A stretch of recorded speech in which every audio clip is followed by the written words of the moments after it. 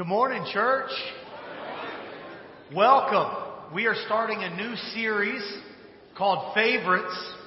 On Wednesday night, we had the chance to petition our church to submit their favorite verses of Scripture. We'll be preaching through those for the next couple of weeks. What's the point? Why would we preach through favorite sermons and favorite Scripture? Let me read you a couple of verses of a song that I hope will facilitate your understanding as to the purpose of this series. Here we go. Raindrops on roses and whiskers on kittens, bright copper kettles and warm woolen mittens, brown paper packages tied up with strings. These are a few of my favorite things.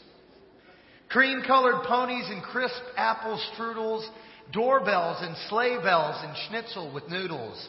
Wild geese that fly with the moon on their wings. These are a few of my favorite things.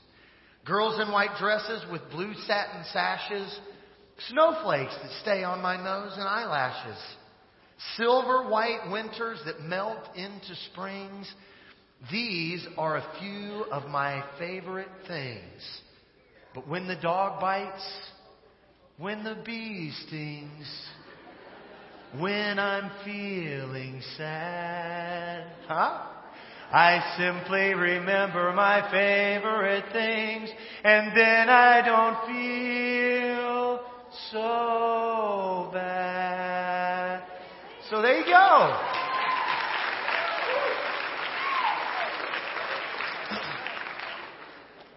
The purpose of our favorite things in life, and specifically here this morning, our favorite verses, is when life throws us a curveball. When we experience a situation that makes us cry out for God in desperation, our minds should be drawn to our favorite verses. And those favorite verses should make things feel not quite so bad. An interesting verse appeared recurrently through the verses that were submitted. The verse was Psalm 34:18. So I want you to turn there into Psalm 34:18, and I'm going to read that verse to you, and then we're going to flip over into the book of Samuel, 1 Samuel chapter 21. This is what Psalm 34:18 says, and we're going to 1 Samuel 21. Psalm 34:18 says, "The Lord is close to the brokenhearted and saves those who are crushed in spirit." This morning, if you're feeling bad, my prayer is that this verse will be an encouragement to you. This particular psalm was written by David after an occasion that certainly made him feel desperate. We get the background of that story in 1 Samuel 21. David is being persecuted by King Saul. Saul understands David will be the next monarch of Israel. David asks Saul's son to do some undercover work for him and figure out if it's true that Saul really is going to try and kill him at some point. Sure enough, Jonathan says, "David, if you stay around, my dad, the king, King Saul, is going to come after you and try to kill you." David gets out of there. He's alone, he's by himself, he's isolated, and he wanders into the territory of a king that maybe would like to kill him as much as Saul does. That's where we pick up this story in 1 Samuel 21:10. That day, David fled from Saul and went to Achish, king of Gath. But the servants of Achish said to him, "Isn't this David, the king of the land? Isn't he the one they sing about in their dances? Saul has slain his thousands and David tens of thousands." David took these words to heart and was very much afraid of Achish, king of Gath. So he pretended to be insane in their presence. And while he was in their hands, he acted like a madman, making marks on the doors of the gate and letting saliva run down his beard. Achish said to his servants, "Look at the man. He's insane. Why bring him to me? Am I so short of madmen that you brought this fellow here to carry on like this in front of me? Must this man come into my house?" And then Achish, king of Gath, dismisses David. It's interesting to note that sometimes the context a person is in explains their crazy behavior. Sometimes the context you're in, sometimes your environment, sometimes your setting is so desperate, you are compelled to act a little bit crazy. And it's in those moments, at least in the life of David, that afterwards he would recall seeking after God and realizing that God is close to the brokenhearted. Can I get an amen? And saves those who are crushed in spirit. We're going to break that down this morning, and then I'm going to get you guys out of here, hopefully encouraged today. First thing is God finds broken hearts. God finds broken hearts. The scriptures tell us that God is omnipresent. He's everywhere. The writer of Hebrews says to be content, for God himself has said he'll never leave or forsake us. That scripture that particular writer is borrowing from the book of Deuteronomy, chapter 31 and verse 8. So from Deuteronomy to Hebrews, we see that God is a God who is there. But there are some times where God doesn't feel like he's that close. And that often involves my sin. James 4:4 says to be a friend of the world is to be an enemy of the Lord. If I'm an enemy of the Lord, I'm going to sense him being distant. And sometimes it's just circumstantial, like David. The writer of the 71st Psalm kind of gets at this. 71:12. Psalm 71:12 says, do not be far from me, my God. Come quickly, God, to help me. The writer of Psalm 13 gives us this idea also of God being a little bit distant during a season of life. Incidentally, Psalm 13 written by David, who would say, how long, Lord, will you forget me forever? How long will you hide your face from me?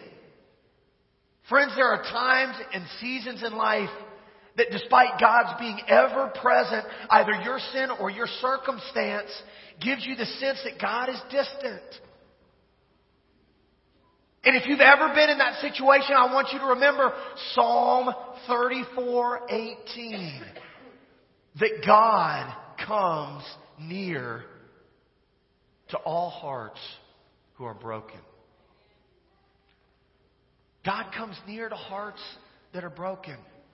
And not only does God find broken hearts, God favors broken hearts.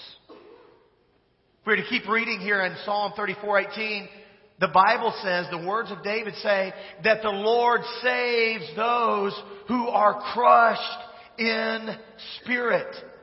This takes brokenness to a little bit deeper level and gives us a greater sense of what the scriptures are talking about when they say God is near broken hearts. This kind of brokenness, if we were to look in the original language, is not simply the kind of brokenness like if I take a pot and it shatters on the ground. That's broken in our vernacular. But this kind of brokenness would be if we took that shattered pot and then we ran over it with some sort of a steamroller. And it was ground down into powder. This is the same kind of brokenness that Jesus talks about in Matthew chapter 5 verse 3 in the Sermon on the Mount. He says, blessed are the poor in spirit, for theirs is the kingdom of heaven. In other words, something about you have to realize is a little bit in need of a Savior, a little bit impoverished. And then when you start to really seek God, you'll find that you're an inheritor of the kingdom of God. You know who understood this idea really, really well is David himself, the same writer of our text this morning. You see, David was a guy a lot like us. He was a guy who experienced sin in his life. He had some serious failures, and I'm talking major. He becomes king. He's on the roof of the palace. He looks over to where ladies would be bathing. He sees a beautiful lady named Bathsheba. He sends his messengers to invite her to the palace. They fornicate. She gets pregnant. The issue with that is she's also a married lady. So he calls for a husband to make matters worse and asks Uriah, Bathsheba's husband, to come to the palace. He finds out he's this great guy, and then he puts him on the front lines to be murdered and killed in the battle that the Israelites are fighting. So not only is he fornicated and impregnated another man's wife, he ends up killing this other guy. That's a guy who is really messed up. Like seriously messed up. And in the 51st Psalm, David writes words that are similar to the words he pens in the 34th Psalm. In Psalm 51 and verse 7, David says, "My sacrifice, O God, is a broken spirit. A broken and contrite heart, you, God, will not despise." David wrote the 51st Psalm following his sin with Bathsheba and Uriah. And he experiences that broken, crushing sense of his own sin. He understands that he's messed up. He understands that he's broken. He understands that outside of God he is worthless. He is crushed in spirit. And he brings that spirit to God. And David understands that that kind of brokenness, that kind of crushed into powder, God doesn't despise. He shows favor to it. The Apostle Paul to the church in Corinth, 2 Corinthians, the second letter he wrote to him, chapter 7 and verse 10, talks about this same kind of brokenness, crushing experience of my own sin. He says that godly sorrow brings repentance that leads to salvation and leaves no regret. That's feeling crushed by the weight of my own sinfulness. The Apostle Paul in that particular verse contrasts that with the type of sorrow that the world feels, which is ultimately the kind of sorrow that's going to bring about my death. Why? Because I don't feel the magnitude and weight of my own sin as much as I'm just mad I got caught. Only to find better ways of doing what? Plotting and scheming and covering up in hopes of avoiding being found out in the future. That's not brokenness. That's not feeling crushed in spirit. That's simply being sad that you got caught. I thank God that we serve a Creator who is capable of fixing broken hearts. Not only does Scripture say that God is near broken hearts and that He shows favor on broken, contrite hearts that are crushed in spirit, He saves them, but He can actually fix your broken heart. God can. If you were to do a word study on Psalm 34:18, you would find that the word to describe brokenness in Psalm 34:18 only occurs one other time in the Scriptures. It's a word only used twice. And the second time it's used is in Isaiah chapter 61, verse 1. Isaiah 61 verse 1 says, "The Spirit of the Sovereign Lord is on me, because the Lord has anointed me to proclaim good news to the poor. He has sent me to bind up the brokenhearted, to proclaim freedom for the captives, and to release from darkness all the prisoners." That word brokenhearted in Isaiah 61:1 is the exact same word for brokenhearted in Psalm 34:18. What is Isaiah 61:1 referring to? Or who is that passage of Scripture referring to? This is one of the most beautiful messianic prophetic texts in the Old Testament. This Scripture points to the Lord Jesus. Who is it that God's eventually going to send to bind up the brokenhearted? Jesus. Who's God going to send to proclaim freedom for all the captives? Jesus. Who's God going to deliver to us to release all from darkness who were ensnared therein as prisoners? Jesus. And so the desperation that David feels in 1 Samuel 21, when he's alone, he's mentally ill. David is feigning mental illness. Everybody looking at him would have thought, this guy is crazy. He was under sentence of death, being persecuted, without a friend, without a place he could hide. He ends up going from here into a cave. He's homeless. You ever had a mental problem? You ever been homeless? You ever killed somebody? Committed adultery, fornicated with someone when you weren't married? Have you ever done any of those things? Have any of those things broken your heart? Not just a little bit, but really crushed you in spirit where you felt the weight of your sin? Friend, I'm here to tell you that that's the exact reason why God sent Jesus Christ, His Son, to this earth so He could bind up your broken heart if that's you. So He could release you from the darkness that has held you in. So He could deliver you to be free, a complete and total son or daughter of God. And it's in Jesus Christ the Son we find that healing. That's what this psalm is about. If you link this together the way God intends, man, this points us right back to Jesus. And so what is it that points us to Jesus really? It's our brokenness. It's our brokenness that leads us to Jesus. Richard Pryor. Richard Pryor was in a movie called Brewster's Millions. I want to see how many of you guys have seen the movie. This is time for confession. Confess our faults one to another so that we might be healed. Lots of y'all's hands went up. Lord bless you. All right. Richard Pryor in Brewster's Millions is given the opportunity to inherit $300 million. This movie was published in like the 80s. That'd be like $16 trillion today. But the catch is, to inherit the cash, he's got to spend $30 million, the way I understand it, in 30 days. And it's driving him crazy. So he gets this really great idea to purchase these stamps that are like really, really valuable and send them. Let me show you a picture of this stamp. This is called the inverted Jenny. The stamp recently was sold at auction for $1.25 million. Now this is a stamp that's like 3/4 of an inch by 1/2 an inch. That little tiny piece of real estate in the universe is worth $1.25 million. This is the kind of thing like people that buy a new house go up in the attic and like are hoping to find in the attic like something really small tucked away that's worth like all this money. Let me tell you why this stamp is valuable. Okay?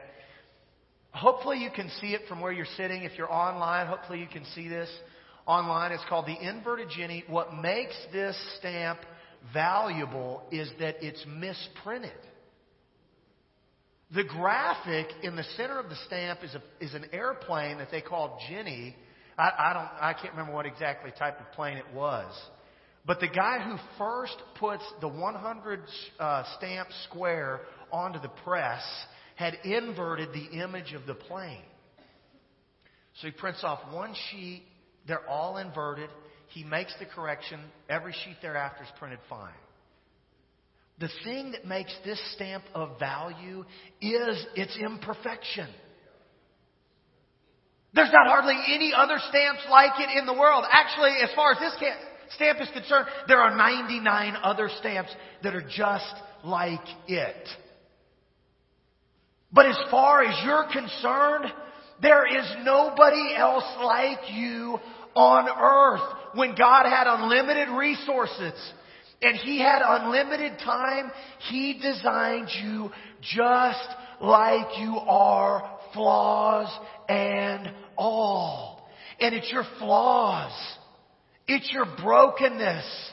It's your failures. It's your sense of all of that that crushes you to the point of feeling like you're pulverized into powder that should draw you close to God. And say, God, I am broken. I am messed up. I need you. And God is not like us. He doesn't see brokenness and condemn it or criticize it or complain about it. He runs to it.